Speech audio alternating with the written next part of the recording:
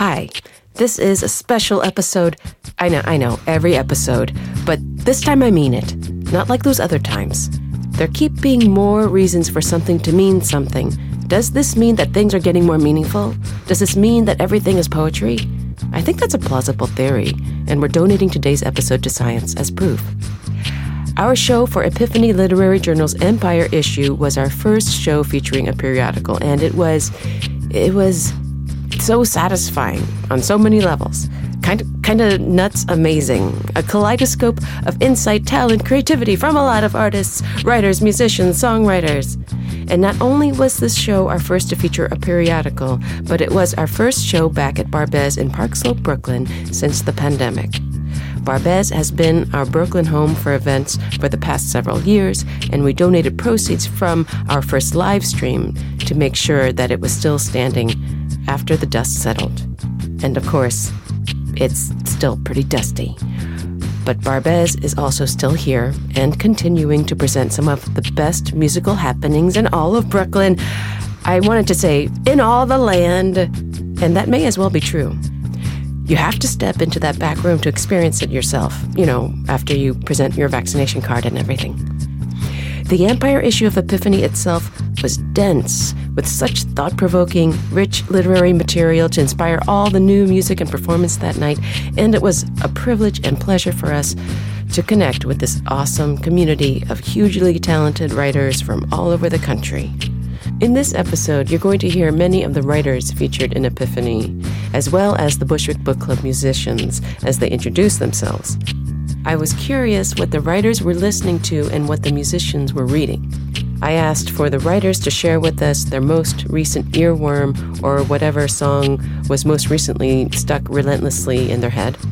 And I asked for the musicians to share what their most recent read was or what's on their nightstand. The guest editor for the Empire issue was author Samir Pandya, and here are a few words from him. My name is Samir Pandya. I'm a novelist, and I teach at the University of California, Santa Barbara. And I was the guest editor for Epiphany's issue entitled Empire. I'd like to briefly read from the introduction that I wrote for this special issue. The resilience and varied nature of empire has been made crystal clear in our recent history with the rise of nationalism and authoritarianism across the world, COVID-19 and the global pandemic, the Black Lives Matter movement and the demand for social and racial justice in the United States and across the world. Rightfully so, we have collectively been engaged in difficult and necessary conversations around power and privilege, resistance and freedom. It is with the resilience and variation of empire in mind that we have brought together the stories, essays, poems, art, and interview in this special issue of Epiphany. In making our choices, we picked pieces where the words and sentences popped out, where characters hung around in our heads well after we had finished reading, where ideas stuck to our guts. But we also made our choices in an effort to bring together different kinds of writers, riffing on and rifling through how we are living in the long shadow of multiple empires, some far back in our rearview mirror, some that are crumbling, and yet others that are ascendant. We hope you enjoy reading these pieces as much as we have. I want to now briefly turn to a second more important question, which is what is the kind of most recent earworm I've had?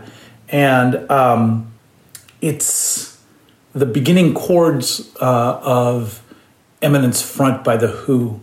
And I think, like most earworms, I have no idea how it's been stuck in my head and why it's been stuck in my head, but it has been stuck nevertheless. And I sometimes drive around just kind of flipping through radio stations because, sometimes it's fun to flip through radio stations and hoping to find the beginning of that song coming on.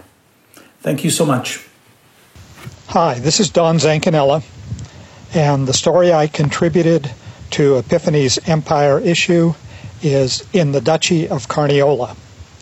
And the song that's been stuck in my head recently is Finishing the Hat from the Stephen Sondheim musical Sunday in the Park with George. It just appeared in my mind this morning, and I don't know why. My name is Charlie Nieland. My song is Hypnotized, inspired by Don Zancanella's short story, In the Duchy of Carniola. Lately, I've been reading Unfaithful Music and Disappearing Ink by Elvis Costello.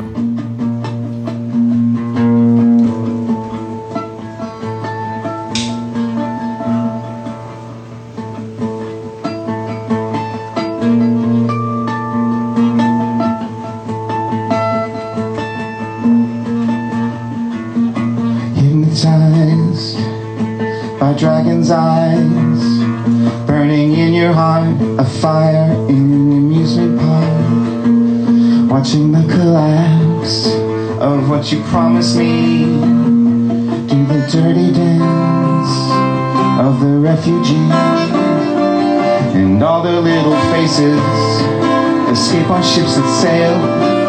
Our one and only nation needs a new fairy tale. It hovers over battles for 1,000 years, spilling all their blood over iron tears. Where is the protector of our desperate lives? And if everybody has one watching over our blessed side, what happens to your dragon when your enemy is crowned? And who is gonna save us when they tear the curtain down?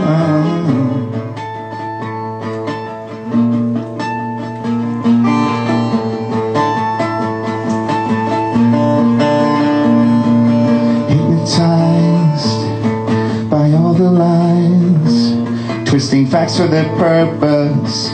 But one thing's for certain, it's not the dragon's fault, a blind lizard in a vault. And when it hatched, you couldn't take it back. The rituals confuse me, and all you already have, your happiness eludes me.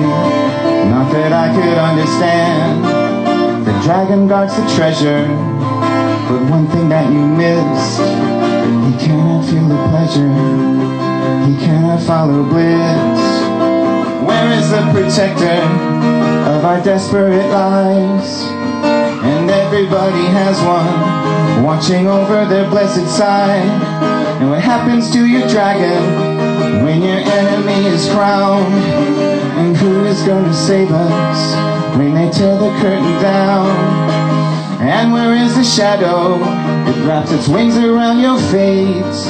The undulating black flag who never makes you wait. Where is the thing that takes us out of all of this? Our deus ex machina betrays us with a kiss. Hypnotized by dragon's eyes, burning in your heart, a fire in an amusement park, watching the collapse of what you promised me, do the dirty dance of the refugee.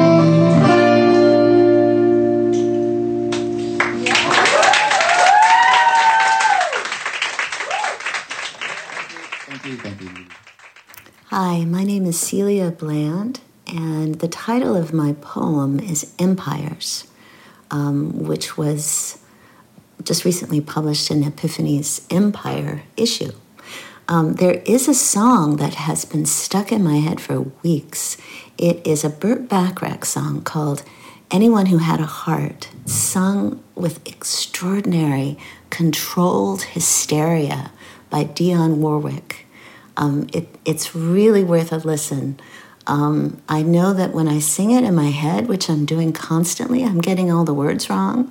But even so, it's such a driving lyric. Thanks. Empires. Reading Louis XVI's journal.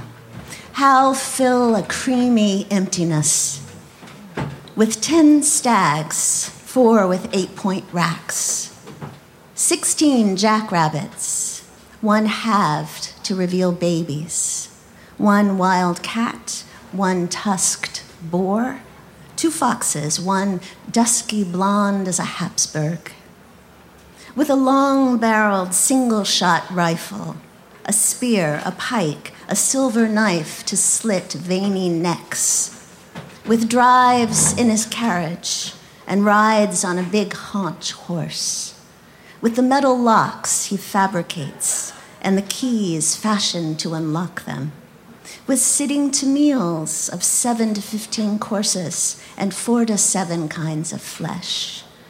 Perhaps lists of the dead are appropriate markers of those final days. Autopsy. Napoleon's father was found to have a tumor growing just below the esophagus. Like a cantaloupe, it ripened as Napoleon's pear wasted, a deadly impediment. Many think Napoleon was poisoned on St. Helena, but others believe the symptoms of his death mirrored his father's. On the island, the wind blew constantly. I saw his rooms on Elba, his penultimate prison, where he reorganized the island government and his guards and the herds of goats, and then escaped to rally his troops and march against Europe. Louis XVIII, restored, fled Paris immediately. "Damn," said the Duke of Wellington.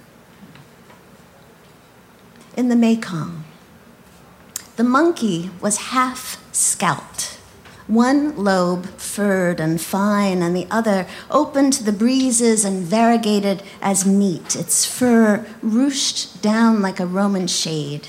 Surely it would die. Its worried, wrinkled, bony face as bleak as a woman's after her second G&T. Knew this jungle was not a zoo. No keepers, no tranquilizers, no meds. She had been the leader. Now she was a hysterectomized uterus, cast off as useless. The adolescent males and the old ladies hung near her, but when one of my party threw her a banana, one of her party leapt forth and caught it like an outfielder.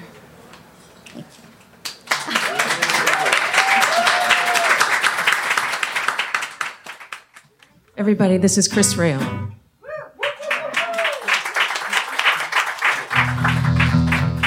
Hi.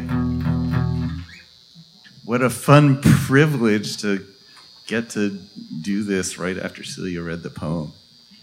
And as you heard, it's short and it's in 3 sections, so my song is short in 3 sections.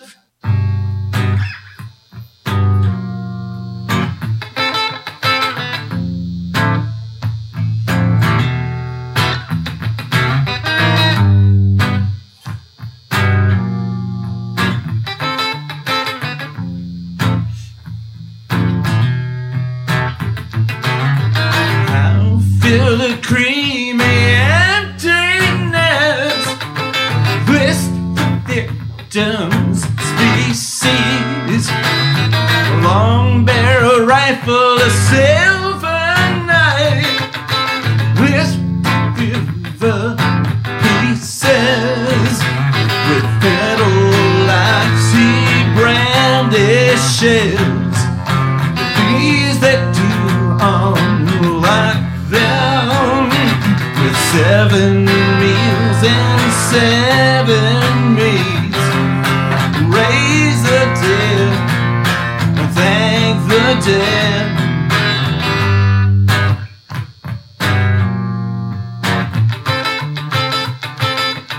The winds of Elba are blowing strong, the winds are blowing mighty. The toxins of Elba, the poisons of Elba. The winds of Elba are blowing strong, the winds are blowing mighty. The toxins of Elba, the poison of Elba. Damn, said the Duke of Wellington.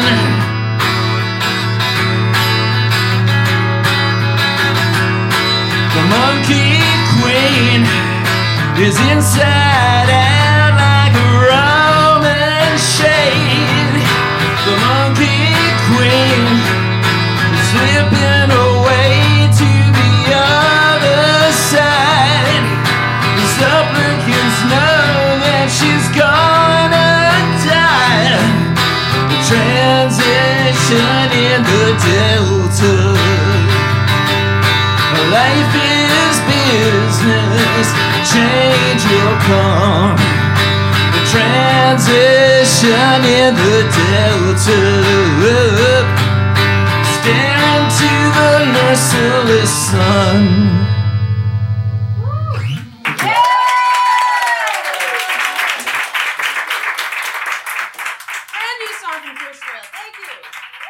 Beth Bliss here, and the book that's on my nightstand is The Maroon Comics, Origins and Destinies by Quincy Sal, illustrated by Seth Bokoman, Mac McGill, and Sanj Riddle. It was released by PM Press, and it is a real revolutionary book, and it will change your perspective on a lot of things. Really, really recommend. Greetings, everybody. I'm really grateful to be here. Huge thanks to Bushwick Book Club and Epiphany. So the poem that I wrote my song towards is by the poet Melissa Kasumbal Salazar. And her poem, Salin Ning Lahi, instantly spoke to me. It sang to me right away as I read it. Why do we do the things we do to build an empire? Why do we do the things we do to build an empire? Build some community. Where's your community? Where is your tribe? The ones who share life. Oh yeah, oh yeah. Why do we do the things we do to build an empire? Why do we do the things we do to build an empire? Build some community. Where's your humanity? Is that your pedigree? To tell everyone what's supposed to be? Is that your pedigree? To tell everyone what's supposed to be? You can pretend your pedestal was promised. You can pretend your pedestal was promised. In this promised land where sky reflects water that kisses sand. In this promised land of liberation. In this promised land of bombings. In this promised land of mourning mothers. For she mourns the stolen land. For she cannot stand the white soldier man who stands offering peanuts of peace into her starving palms. When to each their own, and will defend those protecting their own whiteness, because that's the performance of an occupied land. That's the performance of an occupied land. That's the performance of an occupied land. Why do we do the things we do to build an empire? Thank you. Beth Bliss! This is Susan Hwang again. My song was inspired by Beth Piatote's poem, Museum Correspondence Hincaísta. And what I've been reading is Catcher in the Rye by J.D. Salinger. There's not a bad page in the book, I'm telling you. But maybe you already know because it's a classic and everybody else read it when they were in high school except for me.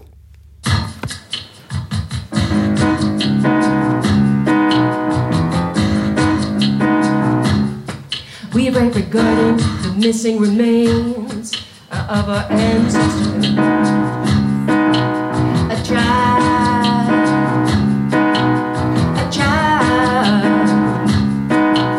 referred to by the museum as catalog number 12, 123552. 123552. Not only was the grave of this young person violated, now we have to live with the knowledge that the child remains.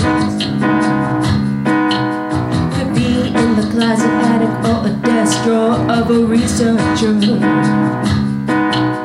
The closet, attic, or a desk drawer of a researcher.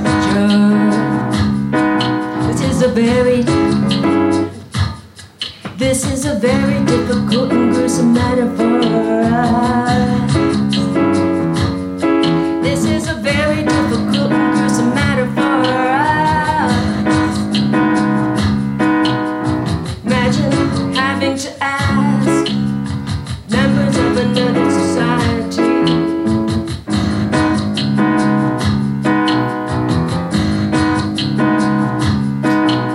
to look for the story and subsequently lost.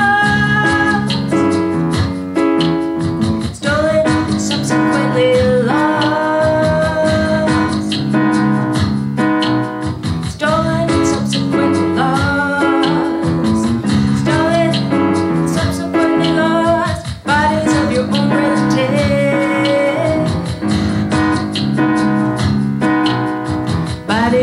own relatives. Bodies of your own relatives. Bodies of your own relatives. Bodies of your own relatives. Bodies of your own relatives.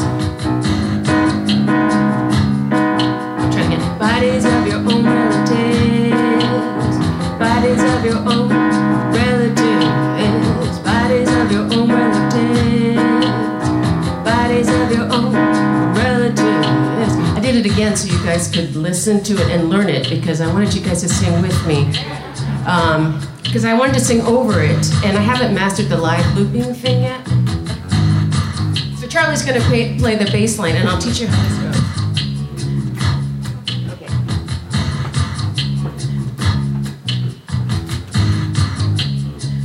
Okay, you guys go. Bodies of your own relatives. Bodies of your own relatives. The other side has a slightly different thing, if you can manage it. If not, that'll be fine. So you guys will go. Bodies of your own relatives. Bodies of your own space relatives. Got it? Bodies of your own relatives. Bodies of your own relatives. Right? Bodies of your own relatives. Oh, guys, you're doing so good. Bodies of your own relatives. Bodies of your own relatives. She was a child. She was a child. She was a child. She was a child. She was a child.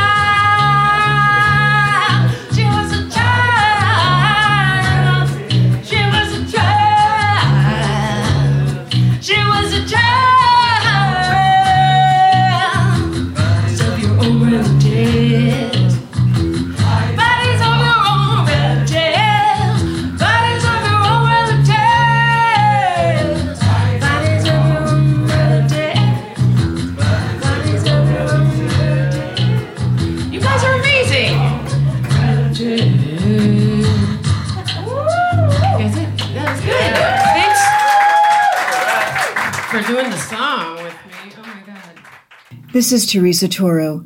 My song is called Downstream, inspired by Nicole V. Basta's poem epigenetics, or I think of a few bones floating on a river at night.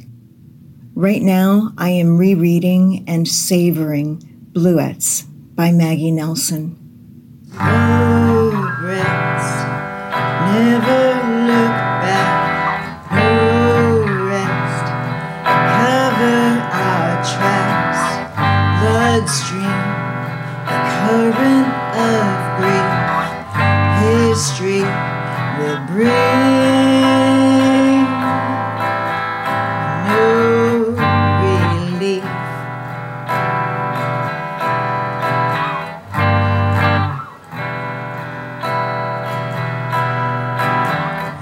Water swirls cold all around.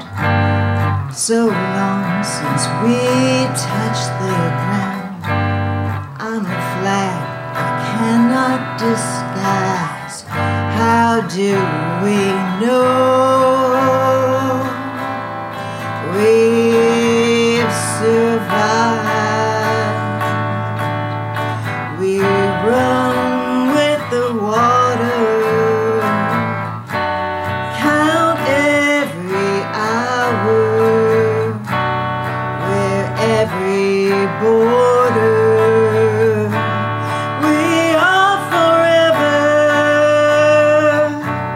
Broken hearts sink, but bones float on water, carried downstream.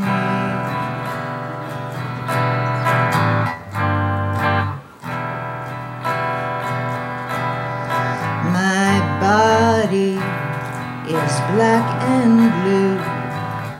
Spirit is broken in two. Drift by the light of the stars. How do we know where we are? We run with the water, count every hour, we're every border. We are forever. Broken hearts sink, but bones float on water, carried downstream, carried downstream, carried downstream, downstream, downstream.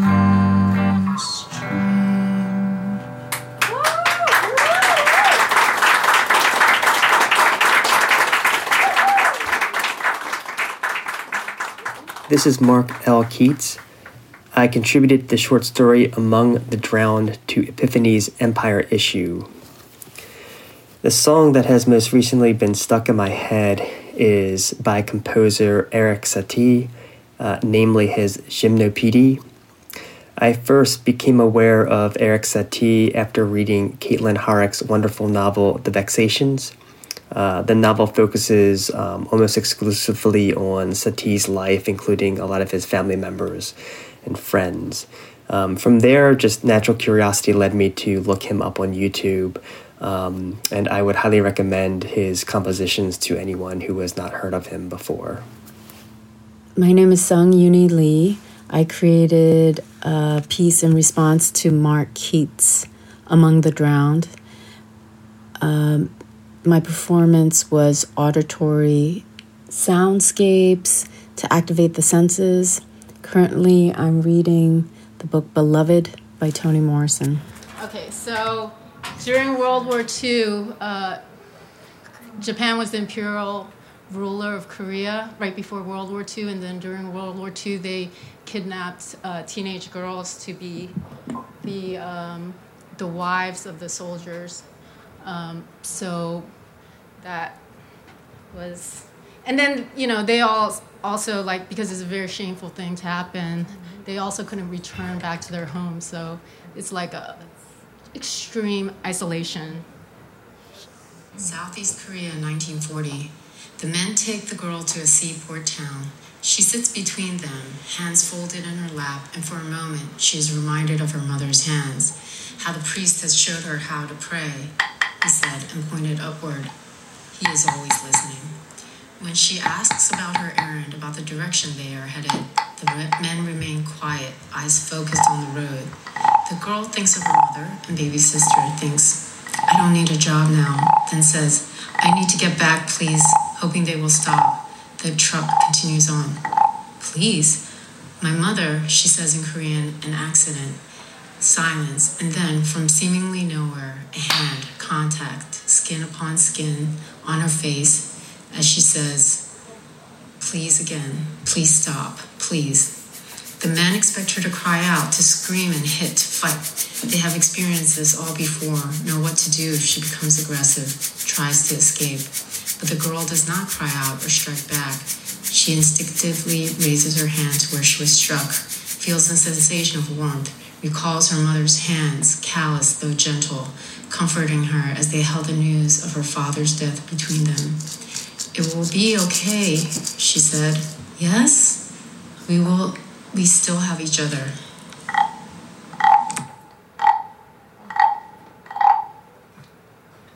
Pacific Ocean, 1941. So many girls became sick, feverish, and the men, Japanese now, became increasingly angry, cursing and spitting, beating and kicking, dragging bodies outside. 14 and 15, all the girls on the boat, a few older, and so a new assignment, new work, another way to help the Imperial Army, a trip across the ocean, undulations. And the girl retches continuously, her body shaking, tears emerging from the inability to give up what the body has so desperately tried to hold, ration. Her mouth is dry and her throat and lungs burn. The tears come faster, then memories of her mother and baby sister. Where are you? The memories ask. I'm sorry, Uma, the girl says to the memory and image of her mother. I'm so very sorry.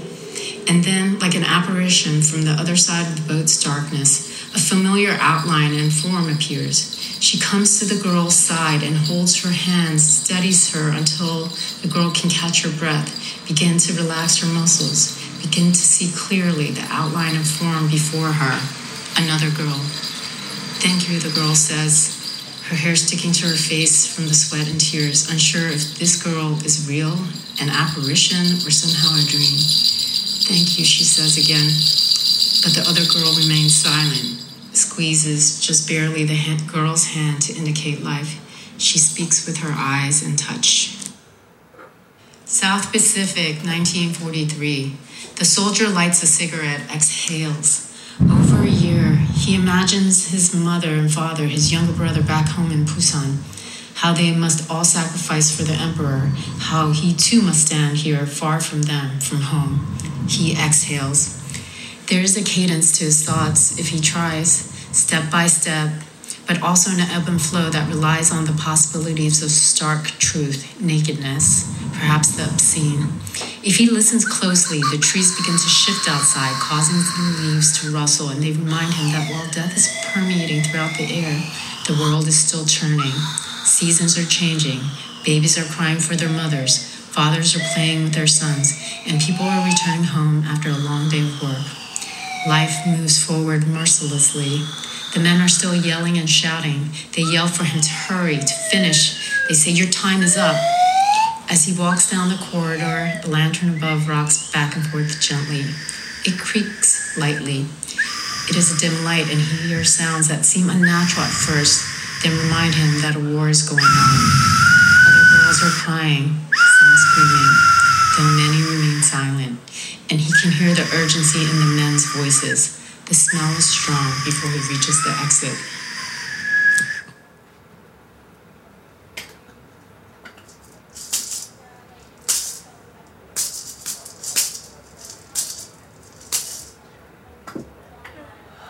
Okay, guys. You guys okay? You okay? All right. I think we should all stand up and shake together. Because everybody was being very quiet. So we got to get some out. Get some sound out. Ready? Okay. You can just start from the back of your legs. You can start moving your arms, move sideways, move your neck, your head. Just, woo! Yeah, yeah, woo! Yeah.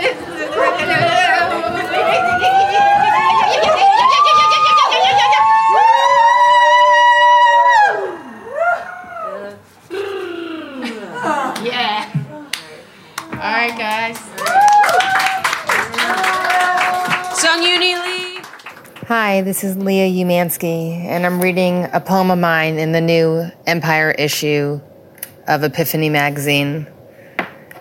Also, the last song stuck in my head is Bloody Valentine by Machine Gun Kelly. Call and response and anchoring. I tell a friend there is so much to feel guilty about. Then I think about how this is a woman's thought, a woman's problem, the way we anchor ourselves to annihilation, the way we anchor ourselves to the mast, ready to go down. I tell the nurse at pre-surgical that this was my choice. I'm 41, I say. This is what I want. No guilt, no regrets. And she says, that is beautiful. And I know it is. This hope, this plan, this wind thrusting my sail forward. I am the anchoring, the anchor.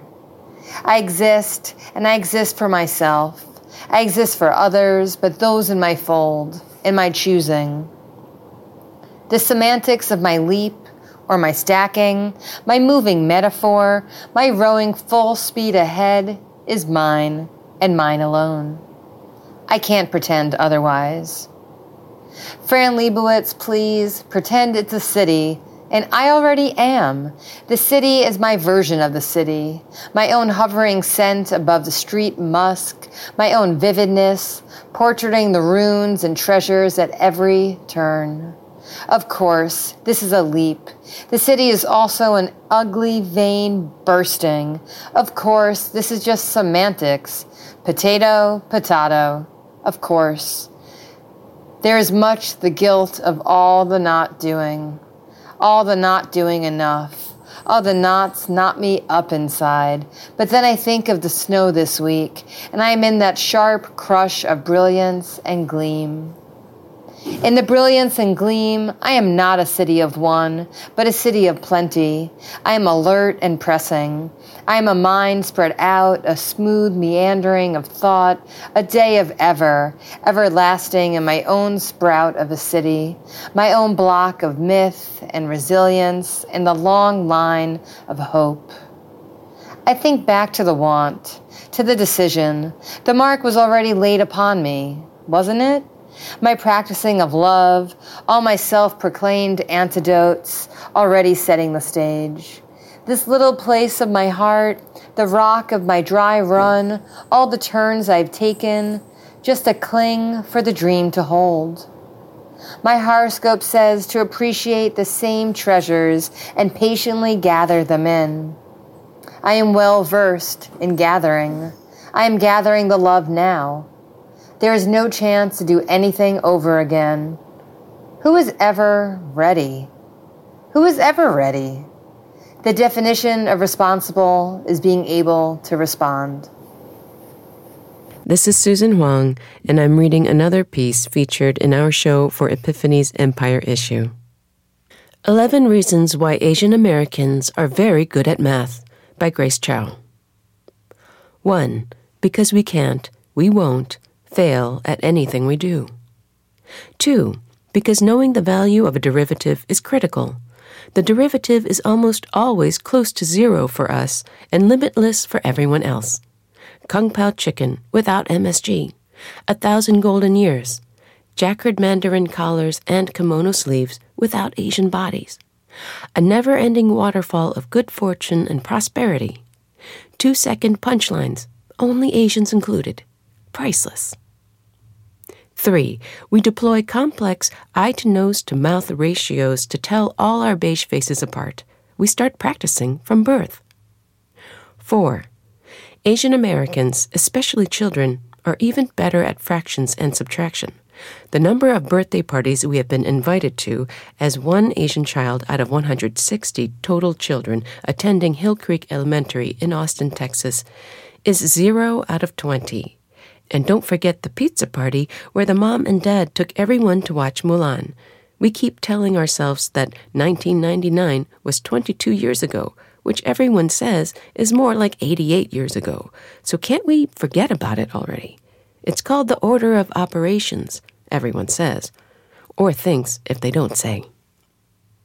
5. Because there is no time for sex, and all the free time we have must be saved for studying math, which is why we're so good at it. We grew up learning that Asian men don't have sex, and Asian women have lots of it, but only as dragon lady prostitutes or super docile bound-up duct-taped fawns, which doesn't really fit our style. Thus, we only have time for surprised/amused sex. 6. Again, you only get wizard crazy at math after days and weeks and years of practice. And Asian Americans are professionals at doing the same thing again and again and again, including starting over.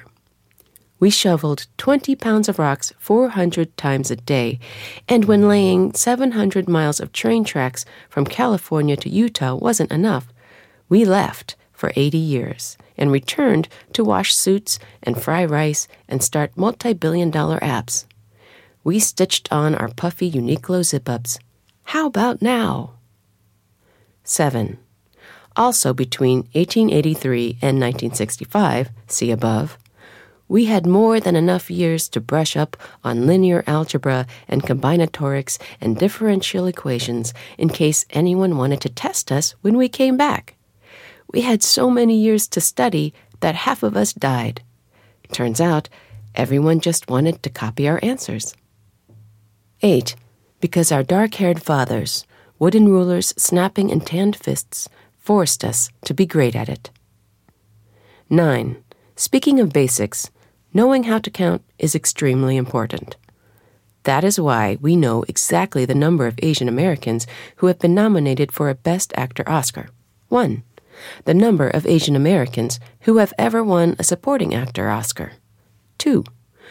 The number of major Hollywood releases with an Asian principal cast. 2. Well, looks like you don't really have to know how to count when calculating Asian American Hollywood affairs, unless it is the number of times Asian men have been christened dong on screen. More useful to remember the real names in this case. Stephen Yoon, alive. Hwang S. Engor, murdered. Miyoshi Umeshi, also dead. 10. When we do have to count, no one will do the counting for us. The government, local or national, will not count the number of people who look like us, who are being spit on, robbed, stabbed, or murdered per year, in 2021 or 100 years ago. So we must count the runny faces and bloody bodies ourselves. 3,800, 3,801, 3,802, 3,803. Then drink 2 glasses of oolong tea to hydrate. Also, biology or whatever you need to know to create megamutant viruses is getting a bad rap when paired with Asians, so math, the more advanced, the more impressive, is a welcome guise. 11. Let me tell you, all Asian Americans are good at math because math makes sense. Math is truth. 4 + 4 = 8. And we can find the volume of a cylinder by multiplying pi by radius squared by height, whether the cylinder is a bottle of Taiwan beer, or a grain silo we spot on a road trip, or the amount of air that our black-haired, beige-skinned, dark-eyed bodies are allowed in an expanse that is rarely ours. Math is what is left after we have lifted away the layers of physics, chemistry, biology, and psychology. Psychology being the process that rockets through our brain when we ask, why is it okay that the progressive-looking comedian at the Comedy Cellar can still point at our faces and ask if our mother is a tiger, and if our cocktail is sporting a tariff, and if we met each other on Asian Swipe, oh, how hilarious, because he made up that app the moment he saw us as he climbed on stage.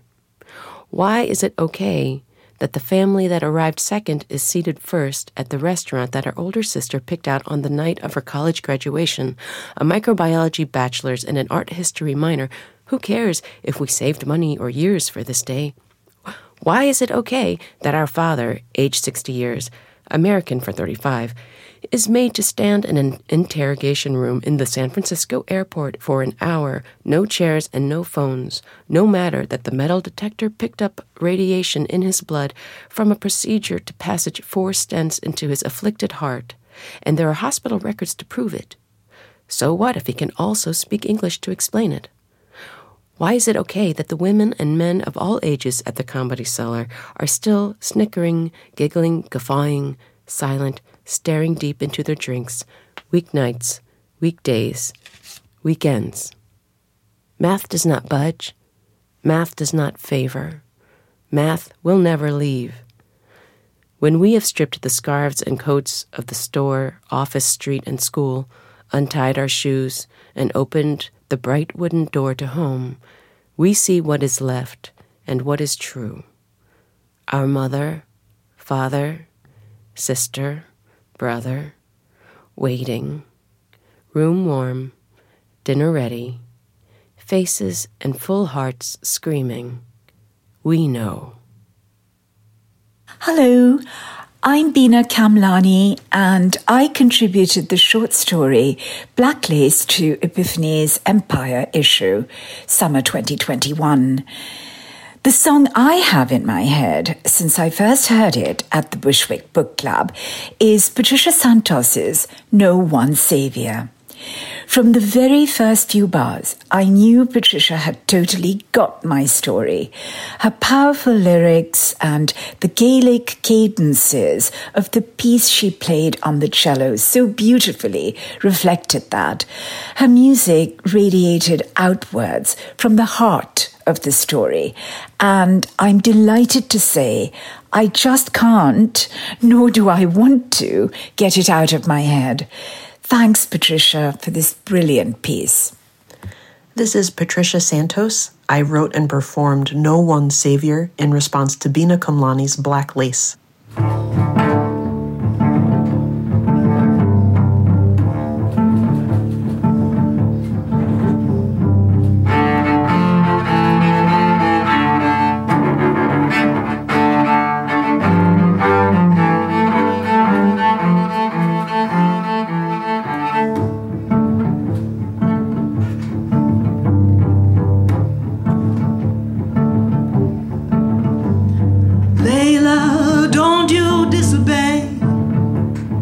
Bloodless Bertha will have you locked away. You know she's not a pious nun. You've seen her lingerie. For hubris like hers, will there be a judgment day? Xavier, read you by your feathers. Why would you trust in your oppressors? They eat your children's food and drink of your endeavors. Are you the same as a child on the scale of their displeasures? Layla, Layla, tell us what you're thinking. It's important to listen and then do the right thing. Everyone gets the chance at least once in their lifetime. This has a solution, but it's not just yours to find. Clementine with the inscrutable skin, you had committed an inexcusable sin, betraying trust and selling out your people's dutiful kin. Layla, a child in the tower, a savior locked within.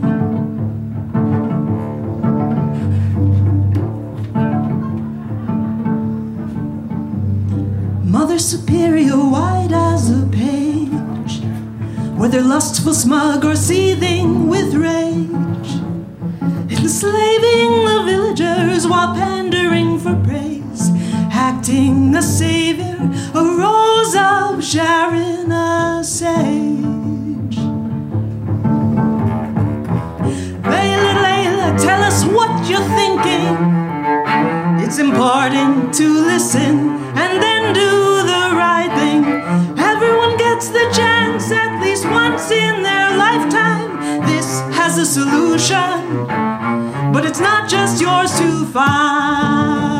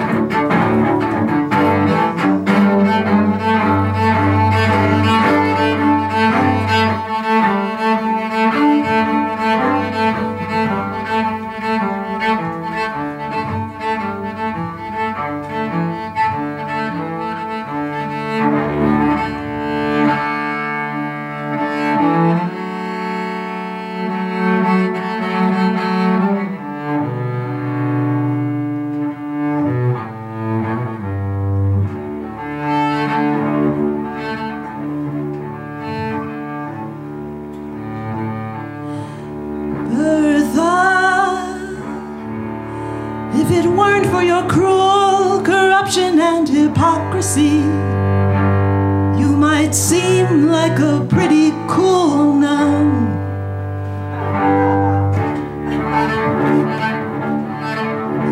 Layla, stay kind and brave. Hold true to your convictions. Help, but you don't need to be the only one.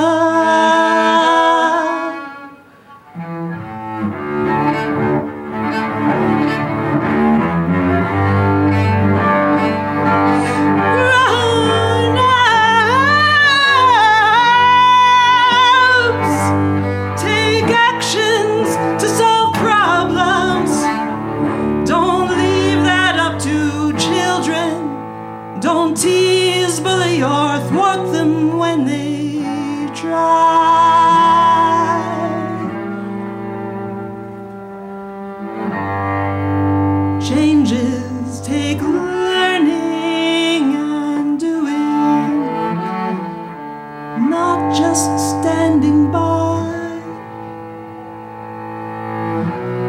Do we really need more convincing?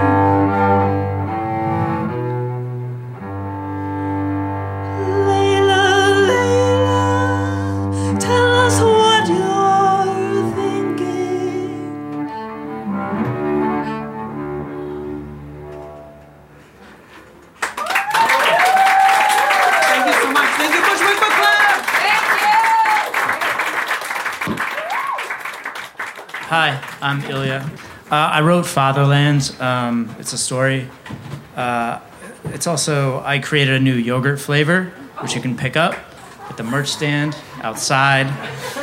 It is unrefrigerated, so be warned. Here's an excerpt. When I was brought home from the hospital, a man was trying to break into our apartment. My mother had stayed behind at the clinic to resolve some complications from the ordeal of birthing me, and so it fell to my father and grandfather to deliver me to the 20-story concrete slab that would be my first address. It was a white hell of a winter in a part of the USSR where winter is the only season known. And I was cocooned in so many layers I could have passed for a fresh-baked loaf of bread that somehow had learned to shit itself. The two men ferrying this bundle, on the other hand, were half frozen in their thin coats. In my father's case, he was unsure whether he was shivering from the cold or the fear ransacking his mind. A first-time father at 27 years old, he lacked even the rudiments of child-rearing knowledge. What does a baby eat? When does it sleep? How do you teach it math? When does it learn that God doesn't exist? He looked down at the tiny thing wedged in the crook of his arm and was terrified by our mutual ignorance. My grandfather was a man of few words and had already exhausted his meager supply attempting to reassure my father during a long trip from the hospital, to little effect. They entered the apartment building like two great elms shagged in snow and shook themselves clean in the entryway, my father careful not to jostle the creature in his care. They tramped up to the third floor, and as they turned down the hallway, saw a man standing outside my parents' door. The man had his waist angled close to the lock, as if preparing to make love to the keyhole, but instead he jiggered a thin steel pick into the mechanism. My father and grandfather paused and made reconnaissance under the flickering light of the single bulb overhead. Without exchanging a word, they spread out to block the path of escape and crept toward the stranger. So intent was he on his work that he didn't notice the two men until they had him boxed in. The burglar was in his late 30s, knobby in the way of the perpetually thin and with skin paler than the season allowed. You could see he was accustomed to dark corners, was unhappy to be caught in the light.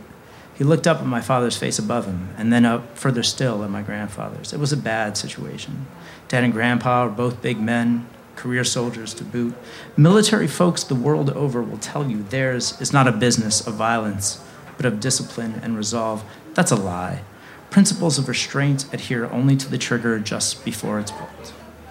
My father gingerly passed me into my grandfather's hands to free up his own and leaned down at the man.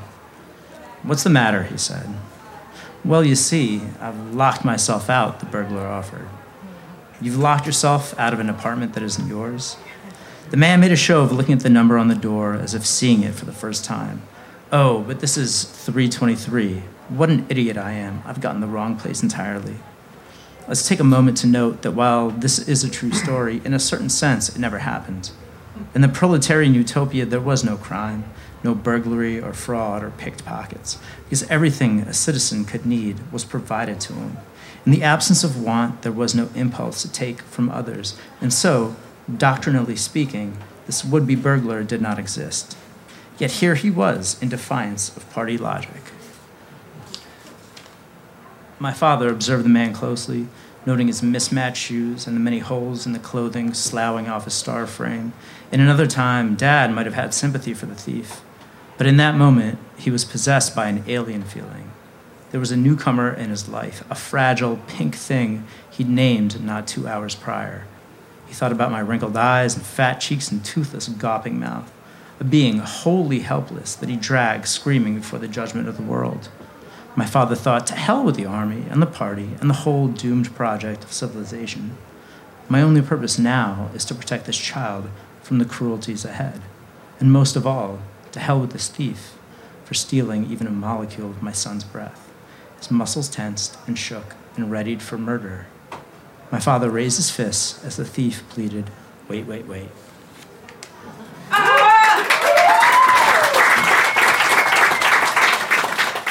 Hi, this is Lianne Smith. I wrote a song titled Things You Wouldn't Believe, which was a phrase taken from the end of the story Fatherland by Ilya Lebovich.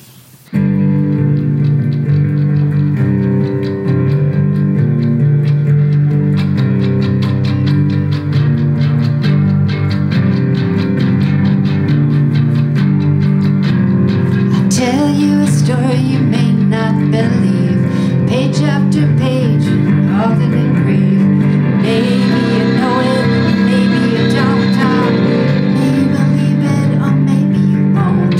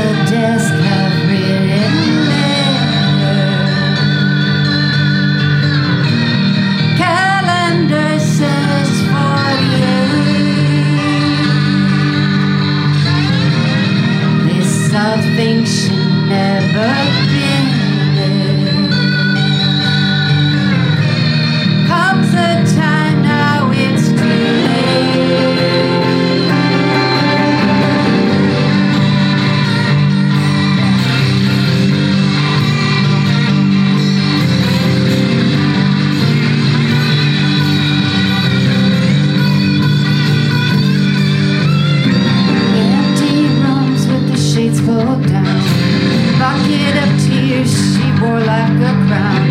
Nothing else here but this dusty debris. Ah, this is the treasure she left for me. This is the treasure she left for me.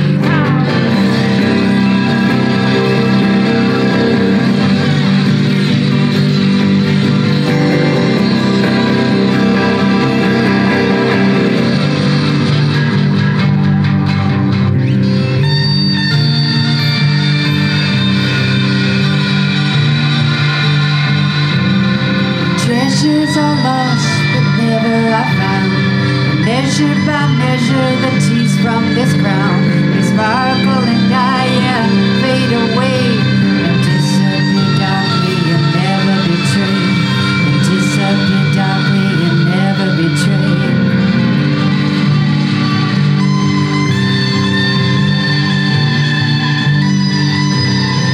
Can't get to heaven with this crown of tears. Can't get to heaven with this crown of tears. Can't get to heaven with this crown of tears. Can't get to heaven with this crown of tears.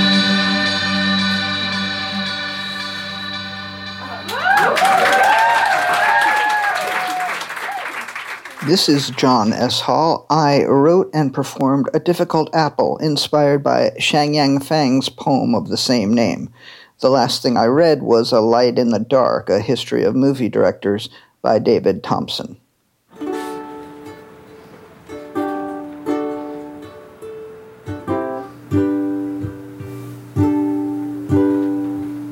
How's that? This is just the intro, so I can play it again. No one will even know.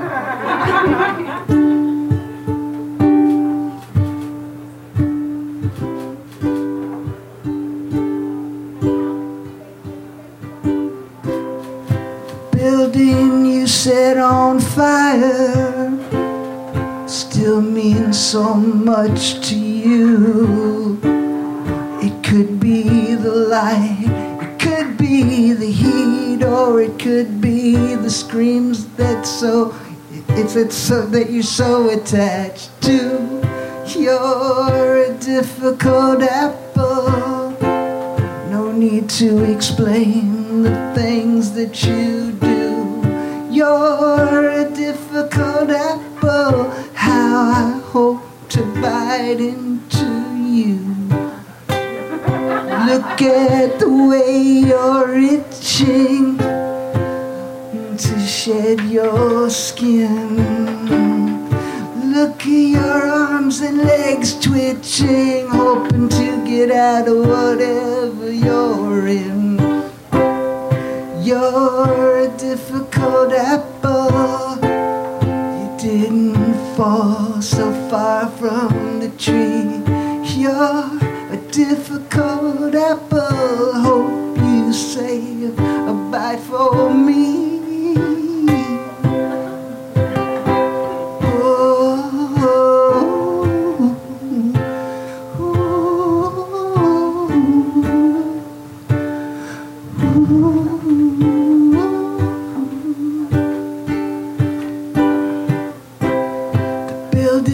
Set on fire means so much to you. It could be the light, it could be the heat, or it could be the screams that you're so attached to. Look at your body itching to get out of your skin. Look at your beautiful body twitching. Let me help you out of your skin. You're a difficult apple. I can't explain the things that you do. You're a difficult apple. I hope I get to take a bite out of you. You're a difficult apple. You haven't fallen too far from the tree. You're a difficult apple. I hope you wanna take a bite out of me.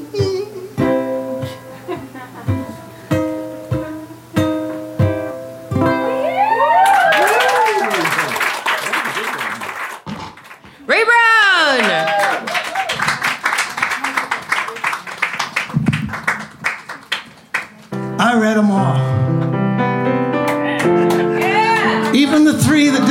to write about them. Because they were too good. Bushwick Book Club.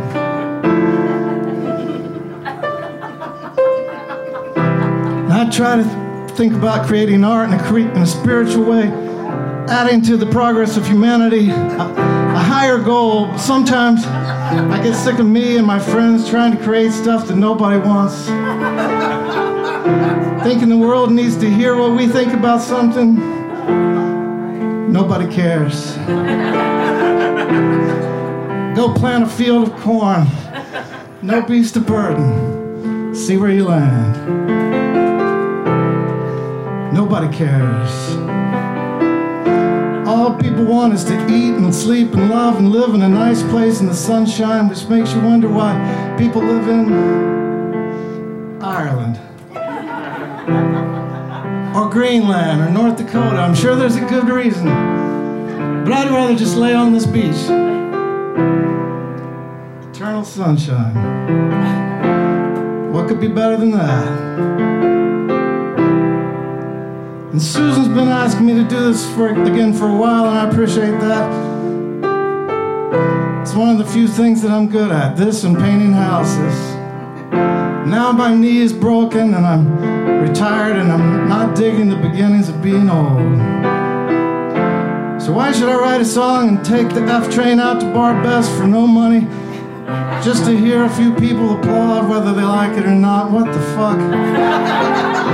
And Teresa keeps sending out emails about the rules. And I love Teresa, but I stopped reading emails long time ago. No rules apply to me. You'll see. Friends of Epiphany, a difficult apple. Yeah, I'll say. That's for sure. And I can't get the sound of John Berger and Daniel Safler out of my head. Am I shallow? Probably. Political? Impossibility. Giovanni Colantonio. The lawyers never noticed. An ode to a poet named Keats. Different parents. And he would have been Yeats. I think I'd rather just lie on the beach. Change my name back to Stephen from Ray. Try to heal a hurt heart that hates. Hey, Susan. Ray. Give me the deets. What happened? You know, after your parents are dead, the idea of having your poems published in a literary journal loses a little, actually it loses all of its appeal. Just last week I was having lunch with my friend Bo and his new baby, and I told him that I recently heard about a man whose wife had to stay in the hospital after childbirth, and he was home alone with the baby without a clue what to do. Maybe I half read that story, but it's still in my head just like a burglar at the door, and it's all too much. I'm full, I'm empty. This is a brief history of me going out of business. And there is a difference between an interview and a brief conversation between two. And when you mention tropes, you lose me. And now you've lost me, 'cause I'm lazy. Okay, I'll force myself. Excerpts divorce. Well, that's a little close. As a recent divorce. But hey, there's some good news. This just got a little better. Or maybe the Wellbutrin just kicked in. Michael from mountains, dragging bridges and dirty, dirty, dirty, dirty, dirty girls. And the nuns all dressed up for their big day. I rarely read books anymore. I prefer YouTube and porn. Texting friends and strangers in time zones.